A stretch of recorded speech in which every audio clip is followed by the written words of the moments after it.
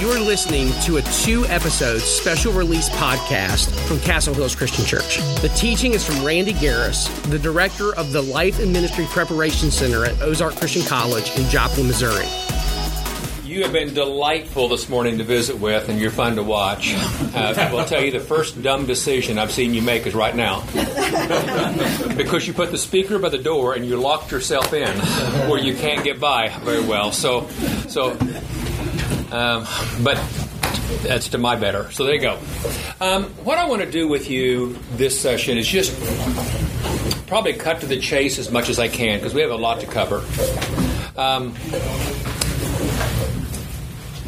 Good marriages make a decision about how you understand love works in your home. What causes you to love who you love?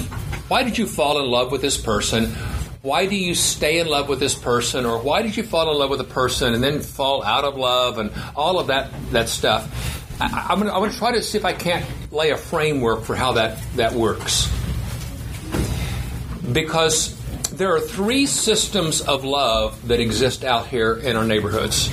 Those 3 systems are belief systems. We've just picked them up. We just absorbed it from the culture. And you get to decide how long you want to be in love with a person and when you want to no longer be in love with them based off these 3 systems. System number 1 makes a lot of sense and sounds right. Disney movies are system number 1. Beyonce, system number 1. Adele, system number 1. You go on and on and on. Hallmark movies, system number 1, okay? And it sounds right, and you nod your head and go, yeah, it's a 1 to 3 year marriage. It may last 50 years, but you sucked all the life out of it at the end of the first 3 years. If I had a visual illustration, I'd call it a AA battery. It'll last about as long as a AA battery will. We're going to talk about that. The second system sounds better. The second system is kind of a 5 to 8 year marriage. It has a much better appeal. But it's especially the ones that as people become empty nesters, you see things not work as well. It's the one that they've been married. Wow, been married 10 years, and why are they divorcing now? What's going on? It's this second one. It's more like a 9-volt battery, like you might put in a smoke detector. Better than a AA, but it won't last a lifetime. The third one's the one you want. And the third one is a lifetime love. But the culture hands us lies. I mean, it just hands us lies. And I don't mean this as offensive as it sounds, and I know every culture is a little different when I say this, and so I don't know your culture well enough, but as they've said a long time ago, they're damn lies. And what I mean by that is destructive. I'm not trying to use an obscene word as much as saying it's incredibly destructive. I tell you a lie about the temperature outside, I didn't hurt anything. I tell you a lie about how to have a good marriage, and I told you a lie. That one is a very destructive one. These first 2 are so destructive. The first kind, come on in. I don't know why people didn't take the chairs at the front. I'm just shocked. I've never experienced that before. That's really for me. The first kind of love, and I'm not going to spend a lot of time on the broken ones, but I got to spend enough time that makes some sense to you. The first kind of love is what I described, and I don't know how many of you heard the sermon or the message this morning. It's kind of a continuation of that. The first kind of love is, it's the guy who's not quite grown up, and he's not quite happy, and he's not quite content. Oh, I mean, he may be the life of the party, don't misunderstand me, but at 2 o'clock in the morning by himself, he's not quite happy. Maybe funny as all get out, delightful as all get out, but he's not grown up. And he bounces around till he finds a girl who's not grown up. And she needs to be needed. And he needs somebody who needs him. It's the cheap high school romance. It's It can be the ugly ducklings that found each other and didn't have anybody else. And I'm not, just speaking honestly. Or it can be the captain of the football team who found the little bouncy cheerleader, and they're just perfect for each other. They're just wonderful. They're going to be in love forever. No, they won't. No, they won't. What they have is a dependency relationship that goes like this. The first system is, I love you, or I'll love you if. I'll love you if you make me happy. I'll love you if you make me content. I'll love you if you're sexual enough. I'll love you if personalities match. I'll love you if. And that it's a 1 to 3 year relationship. The reason it's a 1 to 3 year relationship is pretty simple. They're 2 years into their marriage, and she's putting her makeup on in the morning, and he's in bed, and she doesn't feel pretty enough, skinny enough, talented, well liked enough. She's got her own discontent. I don't like my life right now, and I always thought if I was married to the right guy, life would be okay. And putting her makeup on, she's going, this isn't working. I'm just not happy. I'm just not happy. And he realizes, by the way, I mean, he does, I guess she loves me, sort of. But she loves me as long as she gets her way. She loves me as long as things are do what she wants. She loves me if this. And the two of them just really, really struggle with each other because it's a contract, ultimately. That's all it's been, a contract. It's the idea that if you'll meet my needs well enough, I'll be in love with you. Well, we all married flawed people. And nobody can meet your needs well enough. And so what you ended up doing was getting so distraught. You need to just straighten up so I'll be happier. You need to straighten up so we'll do better. And they take turns on what they're picking at, but they just pick at each other constantly. And they believe that you'd be in love if somebody met your needs. It won't work. That one won't work. It has no basis. Number one drug in America is not alcohol. Number one drug is not marijuana. Number one drug in America is another person. And we use another person so that I will be okay with me. This story happened a lot of years ago, but we have a little Christian school in our building. And the little girl, I guess, probably wasn't from the Christian school, but she was being picked up with parents. I'm not sure what the whole story was, but there's a little second grade girl that I know, and she was out on the couch and at the atrium of our church about 3:30 or 4 o'clock in the afternoon. And she just bawling. Well, I knew her, and I knew her family really well, and so I went out and sat on the couch beside her, put my arm around her, and she just threw her head against my chest, and she just laid there and sobbed.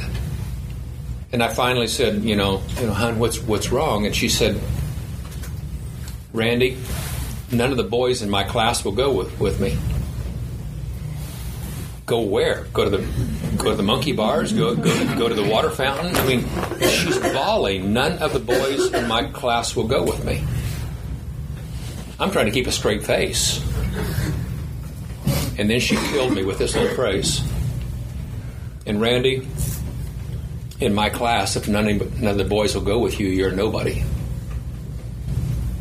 There's an awful lot of relationships that are established because somewhere along the line, this crazy stuff began to occur that a guy has a hole in his chest, but he doesn't know how to fill it. But if the right girl came along and loved me, I'd be okay. And a girl comes along, and he does love her. She loves him. But about 2 to 3 years, 1 to 3 years, that hole's back again. And she can't fill it. And he just picks at her. If you just were this, if you just were that, and she can't win. And meanwhile, there's a little girl that's got a hole in her chest that I don't know. I just can't find my place in life, or I just don't know. But if the right guy loved me, And so what happens is system number one is very conditional. You think about a contract. It's almost impossible to make a contract work. I build custom furniture for a hobby. So, silly illustration, but so you sell lumber. And I'm tired of shopping around, and so what I do is I come to you and I make an agreement. Here's the deal. You give me good lumber, I'll give you good money, and I don't have to go shop anywhere, and you don't have to go look for another customer. And we sign a contract. How long will that work? For a while. What's the natural inclination? I'm going to start looking at that lumber and going, I don't think he's giving me as good a lumber as he used to. It has more checks, it has more warps, I don't know. And I begin to keep a list of all of the little failures of the lumber. So when I start keeping that list of your failures, you think I'm going to give you more money? I start hitting the low end of whatever it is I need to be paying, just the bottom end. But until you give me better lumber, I'm not kicking in much. Well, then all he notices is that I'm beginning to shortchange him every chance I get. And he begins to build resentment, and I build resentment, and he builds resentment, and I build resentment, and pretty soon we want to break that contract because you're not doing your part. When they got married, he did 20 things for her, she did 20 things for him, and again, metaphorically. But somewhere along the line, she noticed he's just not holding up his end of the bargain, emotionally or physically, and so she got her feelings hurt, and she got even. He needs to know what it feels like. And he got even, and she got even, and he got even, and she got even, and they accused, and they just keep walking it down. Here's a crazy thing. I got involved in those a lot. They're down here. It's a mess. They're fighting, they're accusing, they're picking. The wife would come to me every now and then. When people ask me what I did for a living, my answer is I made women cry, because you just done tons of that. But the woman will come to me and she's going, Randy, I don't want a divorce. Randy, I don't want. But Randy, he's such an insensitive clod. He doesn't get it. Me and Jimmy and Johnny, and I just can't imagine being married to him the rest of my life. And da-da-da-da-da-da. And Randy, he used to be up here, but he's not up here. He's way down here now. And Randy, if you could get him back up here like he used to be, kind of thing. And I would run out the door like some, I'm going to go to his muffler shop and I'm going to grab him by the collar and I'm going to say, you wake up, you doofus. You're about to lose, Shelley and kids, and you better straighten up. And here's the crazy thing about it. I'm throwing you a twist. He actually might wake up, and he would throw himself back into the 20. And I'd go home and go, saved another one today. No, I didn't. Because you know the flaw already. He throws himself back in, and she would say to me about 4 days later, 6 days later, 3 weeks later, I got to admit he's trying. He's driving me crazy. I wished he'd back him off some. And then she would say things like, I wish he'd have started this 3 years ago. It might have made a difference. Or I wish he'd have started this 3 months ago, but it's too late now. My feelings are dead. Whoa, what's happening? Two things are happening. Number one, nobody can meet your expectations to make you happy, content, joyful, all those sort of things. And here's the second. It's a lie that somebody can love you well enough that your emotions are connected. He could throw himself back in it, and her feelings didn't come back. The system's broke. I'll get to a better answer here in a second, but it didn't work. Crazy thing is, I can't. There's not time. Let me go to the second one. I get to go to the second one. Does the first one make sense? Yes. By the way, it can be the cheap high school romance. It's also the number one reason seniors get married in college. Because I need to, she thought she wanted to be single and career woman, but she's been the bridesmaid at 37 straight weddings. She's holding the baby of all of her friends. And she's worked enough now to know that maybe a career's not all it's cracked up to be, and so she begins to have a longing. And if I don't get to pick it now, well, the picking's good. And meanwhile, he's had, 12 different, roommates and moving in and out, and he's tired of doing his own laundry every 3 months, making his bed twice a year. And those two will find each other. And they think they fell in love. No, actually, you didn't. What you did is you were more self-serving than you knew you were. And you found somebody that you liked, but it was very self-serving. It's the same deal. Second one sounds better. The first one, I could kind of put it in English, I'll love you if you meet my needs well enough. And if I'm not in love with you, it's because you're not meeting my needs well enough. The first one sort of sees love as magnetic. You're the right thing, I just can't help but sort of be attached to you. And if you're the wrong thing, my magnet doesn't hold. It just doesn't hold. So you need to straighten up. Okay, I mean, that's kind of that one. The second one sounds better. The second one is built around the language, I love you because. I love you because you're so funny. I love you because you're so sweet. I love you because of your personality. I love you because your character. I love you just because of who you are. And you go, well, what in the world's wrong with that? That sounds perfect. It is for a 5 to 8 year marriage.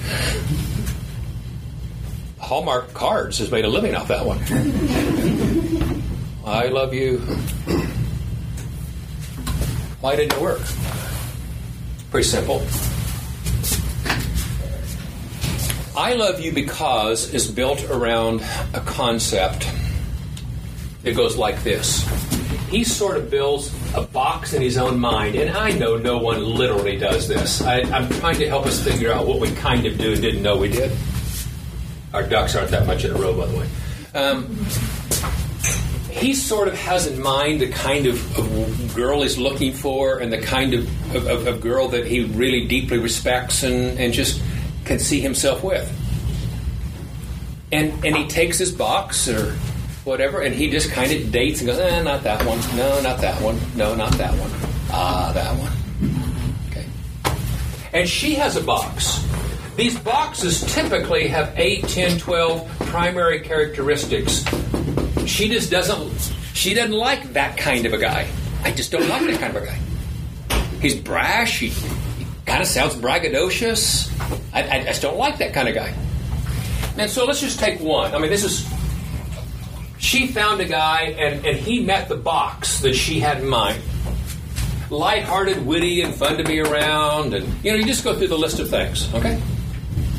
And these two date, and I'm not opposed to dating with a box like this. If you didn't have a box, you'd date some really weird people, okay? I'm not opposed to this as dating. It just won't work for marriage. It's fine for dating, but it has to drop off like a rocket has a booster that starts it, but you drop it off, and something permanent has to replace it. This is fine for college kids that are just sort of going for coffee and conversations and a date or two. But it won't work for marriage. Why? Real simple. Real simple. This one's built around the fact that our personalities click. Our chemistry is right. We have common interest. We just fit. I don't know. We're just so comfortable together. Great. Let's run 5 to 8 years of time period. You realize you change a little in personality every 6 months? I mean, you think about who you were at age 13 and who you are at 19. Yeah. You think who a kid is at 19 and who he is at 24. You think about who a man is at 24 and who is at 35. You think about a guy who's 35 and a guy who's 55. We change. So let me just change. I mean, it's minor, but let me put a series of 6 months in here. I mean, each one of these little marks being a 6 month. She fell in love with him because he's lighthearted, witty, and fun to be around. One of the most common things I would get is a knock on my door at College Heights, and I would go answer my door. My assistant would be there with somebody, and I would struggle for a name, and finally, Susan, good to see you. And she was going, yeah, we live down at Cassville, which is about 70 miles away. I was up shopping in Joplin, just wanted to stick my head in, see if the church still looked the same, and wanted to see if you were still here, and da-da-da-da-da-da-da, and then she said, do you mind if we close the door? And she starts bawling. And she will say, Randy, I just don't love him anymore. I wished I did. I wished I could. I want to. I don't want a divorce. Randy, I don't want to. But Randy, I just don't love him anymore. And then she gets mad. Oh, she gets mad. By the way, women's tears and women's anger are really close together, okay? Just FYI. Oh, at first she's just crying, and then she's mad. He's changed. And she becomes very accusatory. Ever since he got, that job, he's changed. Ever since his brother came back to town, he's changed. And she's really mad because she fell in love with a guy who's like this, with all of these traits, and she'll say, but I just don't love him anymore. But Randy, I don't want a divorce. If Randy, he respects you. Would you work with him? If you could get him back like he used to be, I think I could love him. Yes, as soon as I put the toothpaste back in the toothpaste tube, I'll get right back on that. Well, what happened? It's really simple. You see, I can't explain all these 6 months, but right here he lost a good buddy. What happened to Mr. Lighthearted, witty, and fun to be around? Right here he lost a good buddy in a motorcycle wreck. Right down here, they gave him a job that's got 12 employees, and I don't know how it hit him that hard, but it did. Right down here, they handed him a little boy at the hospital, and this little 19 or 22-inch little boy took home. And right down here, he lost a parent. And right down here, he got this knot on his neck, and they say it's benign, but we'll have to watch it because it can turn into... And so she married a 22-year-old kid, and for our story, it's making 32 to 35. And his is this box.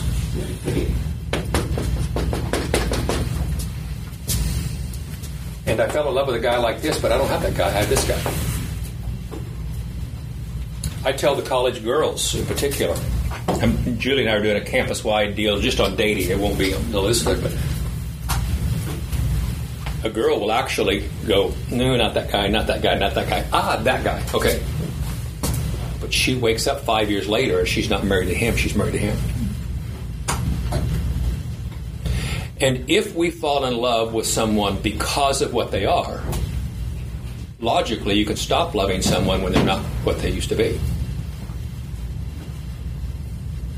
What's the chances that she has stayed the same? None. What's the chances she paralleled him exactly? No, none. Here's what's actually happened for her. So they just begin.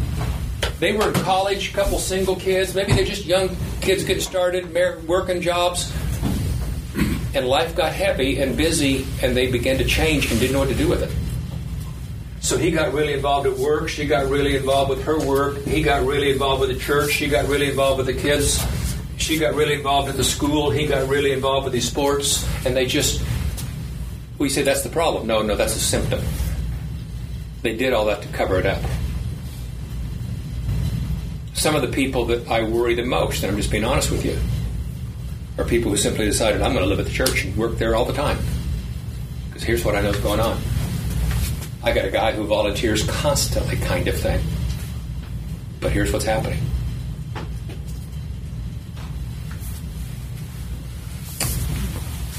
My wife has the right to call foul. When she married me, I was 21, she was 20. Everybody would have said I was happy-go-lucky and incredibly social. Truth is, I'm far more of an introvert than I'm an extrovert. I look like an extrovert, but I'm more of an introvert. But I wasn't faking it. I wasn't phony. I went to parties. I enjoyed them. But somewhere in my 20s, I began to change. I liked who I was then, but I just became a different guy. My favorite thing now is to have a book and to go to my workshop, and if I never went to another party again, I'd be perfectly happy. I'm a brown paper sack. When I got married, I worked at a cabinet shop on my way all the way through college. I'd get off sometimes 6:30 or 7 and go, Tulsa's only 100 miles away. Casa Bonita has that, that restaurant and the diver and the whole 9 yards. And let's grab 2 or 3 people. Let's drive to Casa Bonita in Tulsa. And so it's only a couple 100-mile drive, and we can be back by in class by 7 in the morning. And that's who Julie married. Now it's 9 o'clock. Why are the lights off and we're not in bed? Okay. Julie would go, wait a second, time out. In college, I pulled off what I consider one of the finest pranks ever pulled in college. They called it breaking and entering. It's a minor difference of opinion, okay? They actually called me in and threatened to kick me out of college over breaking and entering. No, you don't know the difference between a prank and breaking and entering.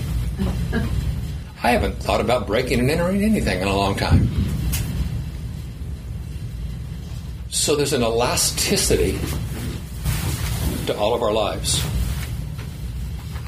Last thing you want, by the way, can you imagine the vows? You know what the vows are. I do promise to have you and hold you from this day forward, for better, for worse, rich or poor. For worse? I wasn't signing on for worse. I'm signing on for better. Don't give me this worse stuff. Here's the deal. Let's rewrite those vows. If you stay the same way you are in your wedding dress, I will stay in love with you. If you can still wear the same pair of blue jeans and see your belt at the same time, I will stay in love with you. We know we're going to change. I'm not trying to be flippant with this. This is actually more tender than I can tell you. I am shocked that I am delighted to go to bed with a 64-year-old woman. Who's delighted to go to bed with a 64-year-old woman? I am. But I married a 20-year-old girl. I know. This system doesn't work because it's based on the fact that we believe that love has to do with chemistry. It has to do with common interest. Truth is, she stops going to the NASCAR races with you. Truth is, she's not as excited to go sit in a deer stand as you thought she was. Truth is, raising those kids required far more energy than you ever dreamed or imagined. And you're mad because she doesn't correspond to you anymore. We don't seem to fit anymore. We've changed.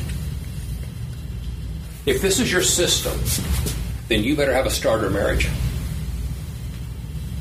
and discard it later and go with the next one. Doesn't work.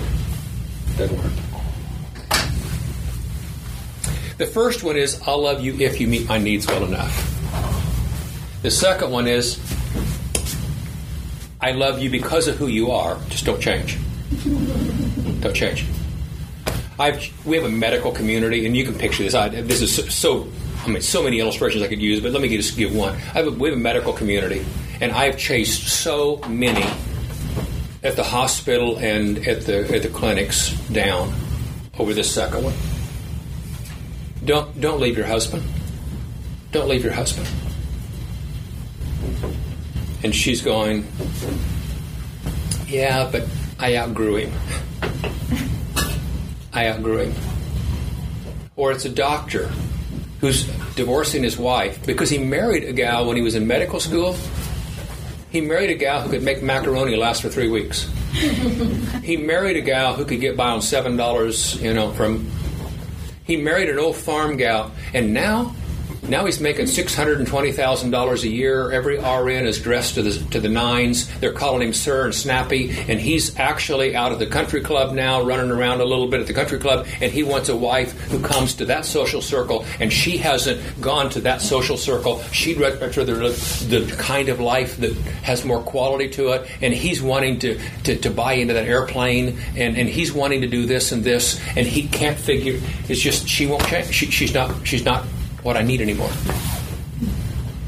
It's this stuff. This is nonsense.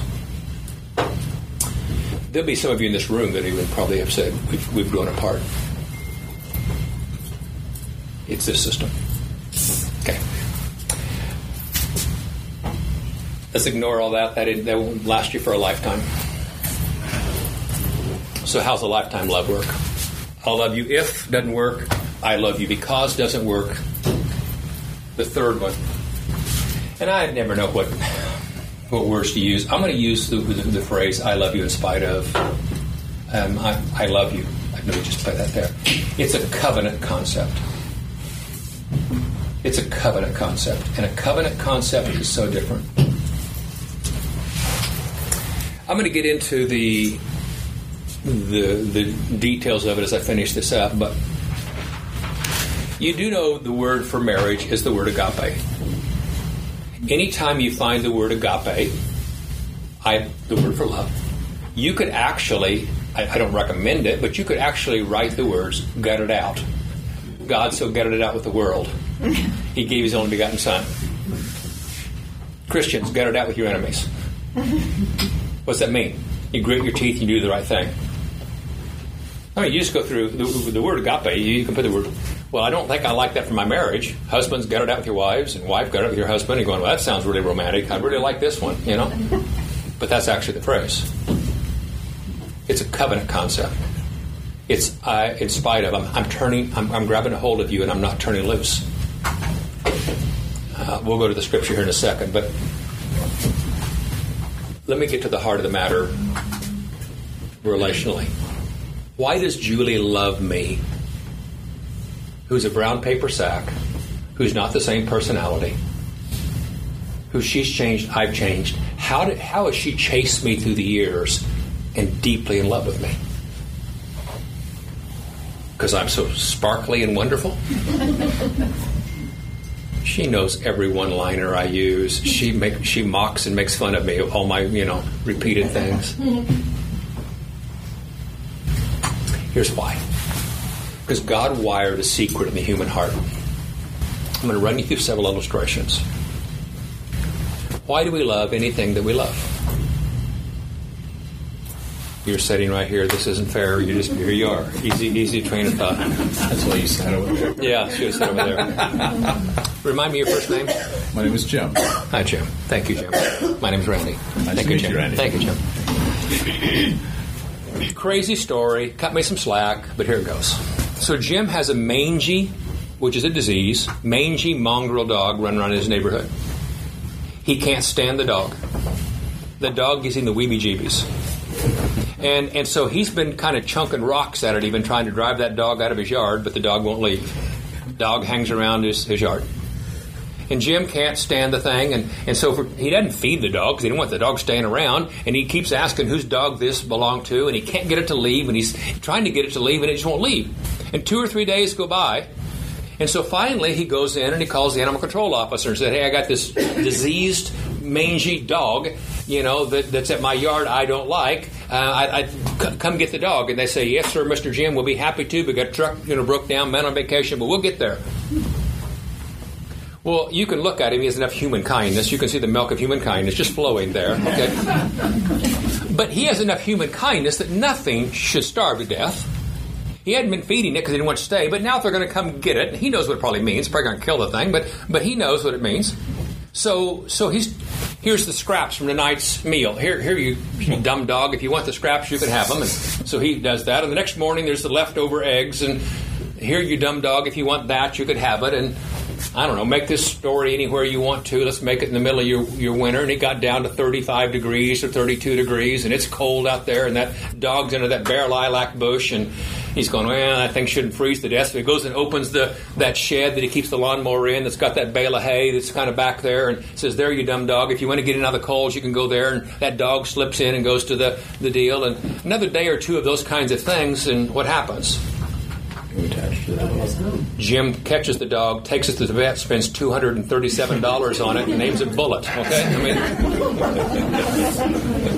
and when the dog dies 2 years later, he cries like a baby. Wait a second, what in the world just happened? I don't understand.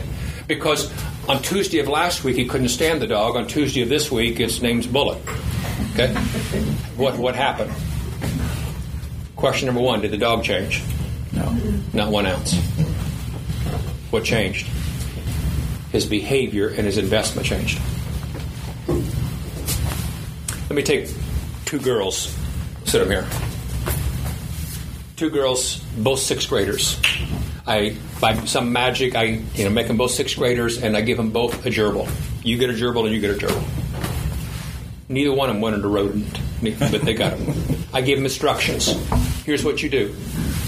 I want you to feed your gerbil every day, water it every day, take it, clean its cage every week, and take it for a walk, once on Sundays. Okay, and so I give them both instructions, and neither girl wants a gerbil, but one girl is pretty self-disciplined, And every day she feeds it, and every day she waters it, and every day she does her stuff. The other girl is hit and miss. I mean, some days she feeds it, some days she forgets, some days she does, her mom at supper is constantly getting onto her. Did you feed your gerbil today? No, Mom, I didn't. I know you didn't. You know who fed the gerbil? I fed the gerbil today, And then the mom says this classic line. I mean, I was setting you up, but this is just true. The mom says, do you know how many times that gerbil would have died if I hadn't fed it? The answer is once, Mom. It would have died once. But anyhow, probably not the best answer at the moment. But anyhow, it would have died once, Mom. Okay, because it's my story and I can tell if I want to, 4 months into this, both gerbils die the same day. One girl is so relieved. Oh, that stupid thing is gone. I'm so glad. And except she feels guilty that I do it. Okay, but she's so glad it's gone. The other 6th grade girl made a crazy entry into her journal. I cried for a gerbil today. The 2 girls get together, and the one girl says, my affections were affected. The other girl said, you must have had a more cuddly gerbil than I had. No, here's a pretty simple principle. It's actually one Jesus used. Where your investment is, there will your heart be also. Why do mamas love their babies? Well, it's just natural. It's biological. Moms love their babies. Oh, yeah? Let's go for a tour. I can show you an awful lot of places that's not, the biology doesn't kick in. The reason a mama typically loves her babies is she's carried an imagination for that baby for several years. She's gone through 3 months of throwing up every 20 minutes. She's gone through every embarrassing examination possible to humanity. She's gone to 17 counties and bought things for the little nursery. She's hung dealy daubers from the ceiling. She's written down and crossed out 47 names. She goes through 22 hours of hard labor. She brings home a baby that's fussy. She's walking this baby up and down hallways. And she deeply loves this baby. Another house right next door. 17-year-old girl has a baby. And 17-year-old girl avoids everything she can. And so it's grandma's money. And grandma who's doing this brings the baby home. Sweetheart, you get your sleep. I'll look after that baby in the night. And grandma is devastated 3 months into the baby's life. My daughter doesn't even love her own baby. Who loves the baby? Grandma. There's a basic principle that goes like this.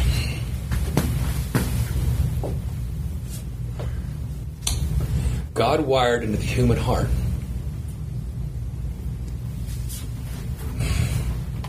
the principle that where your investment is, there will your heart be also. And he said, you're going to marry a stumbler. And it's good that you like each other at this stage. That's terrific. That's wonderful. You got to like each other when you get married. That should be a requirement. Okay?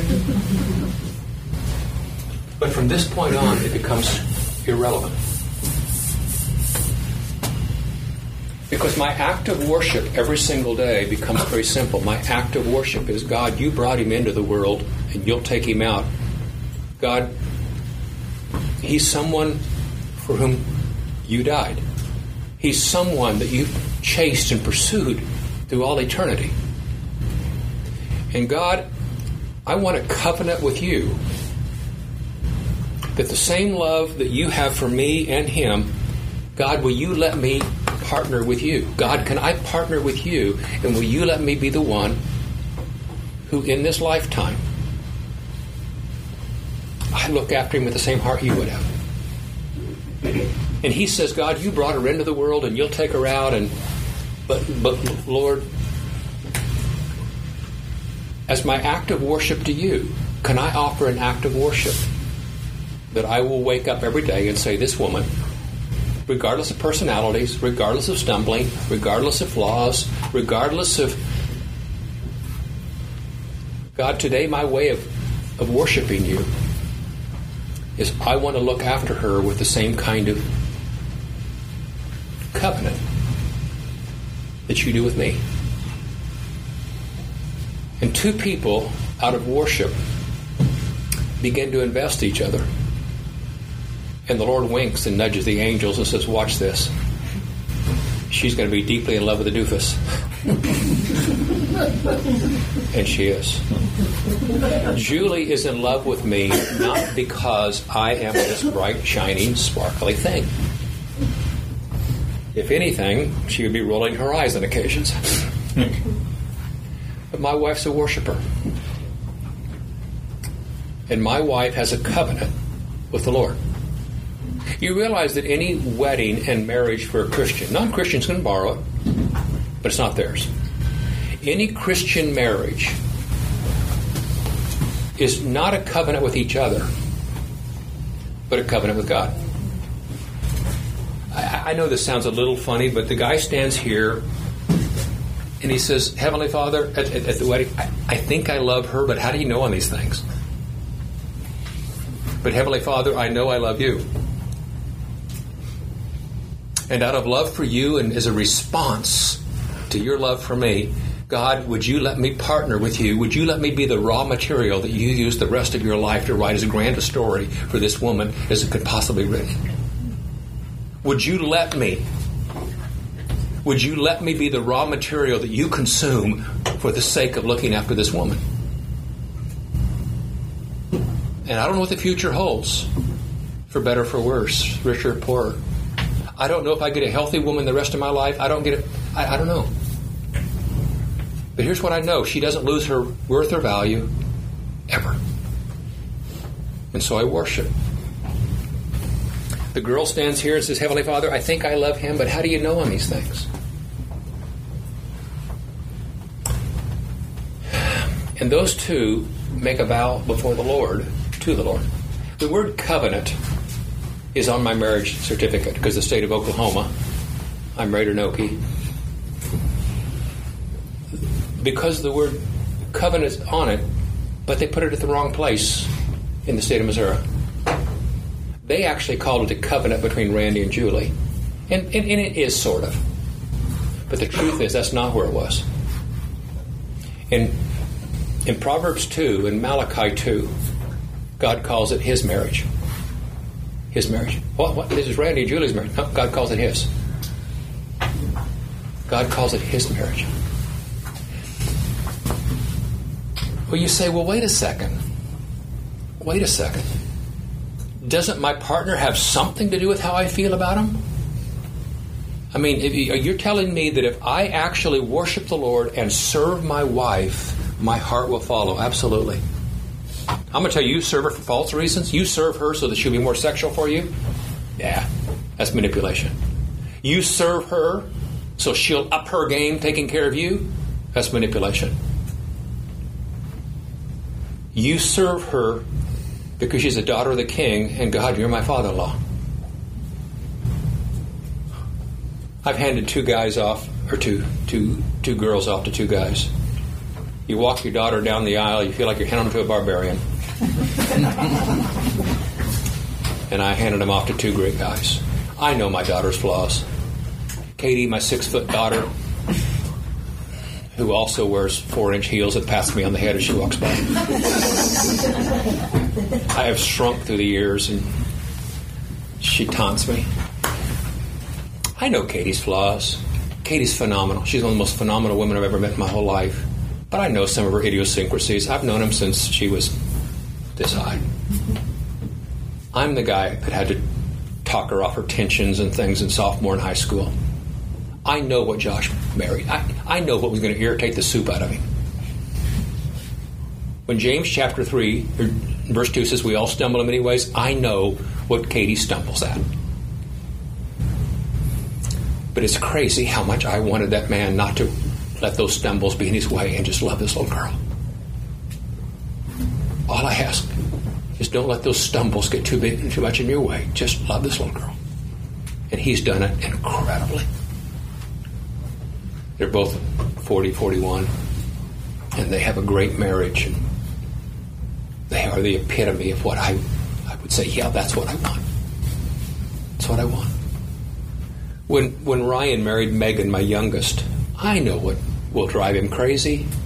I knew what was going to cause him to say bad words under his breath.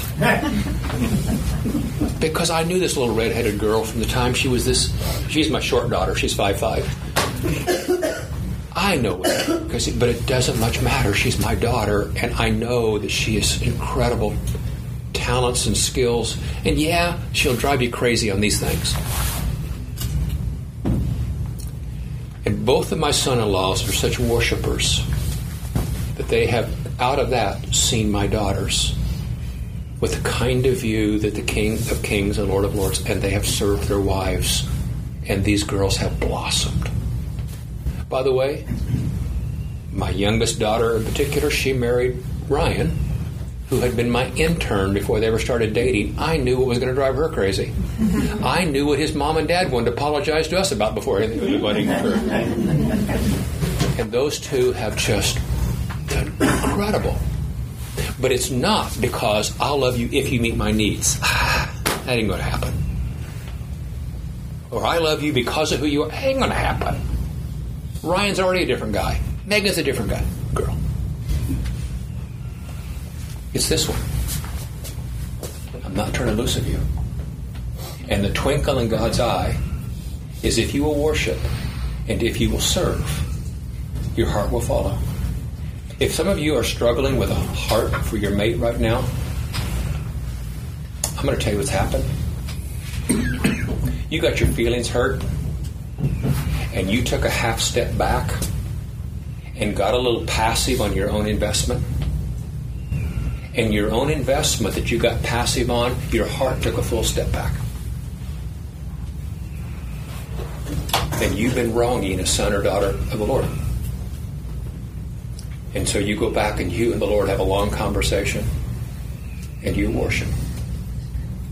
And from it you come back and you say, you know what, I think I got my feelings hurt. I think I was getting even. I think I began to feel sorry for myself. And I have not been what the very covenant I have with God should have been honoring, and I am so sorry. The way I talk to you, the way I don't talk to you, the way I pursue you, the way I don't pursue you, the way I help you, the way I don't help you, I was feeling too sorry for myself, and I haven't been investing. Roommates is not God's plan for eternity. And many couples slip into we're just roommates. Investment causes heart. I got to let you go. I got to hit one thing before I do. Where'd my Bible go? Who took my Bible? It was here somewhere. Oh, it's back in the corner. I want to read something for you, and I'll let this wrap up. Thank you.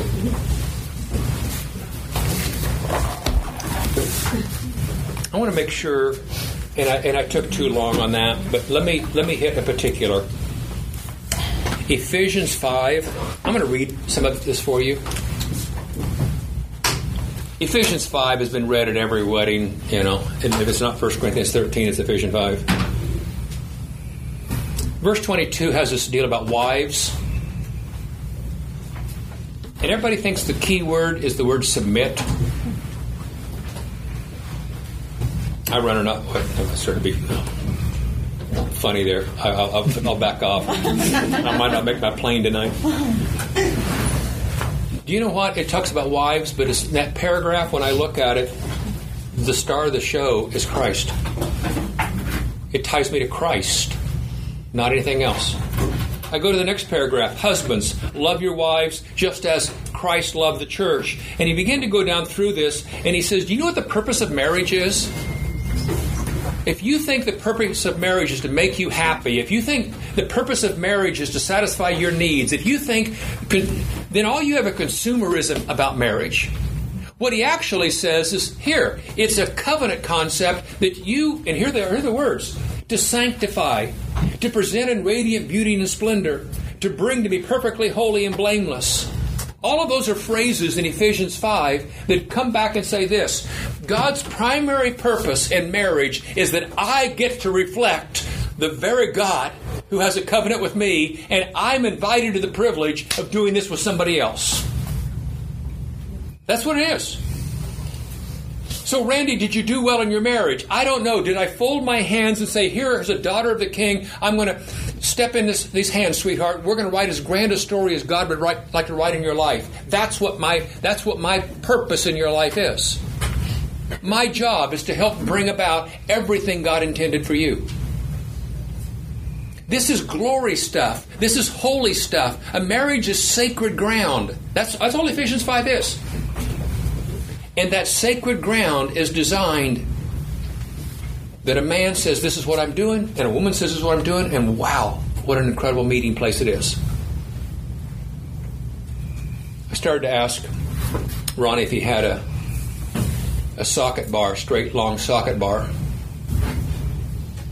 and bring it visually. Everybody know what a socket bar is? It's the long-handled bar that you put a socket on when you take off a nut. A socket bar is wonderful for what it's for.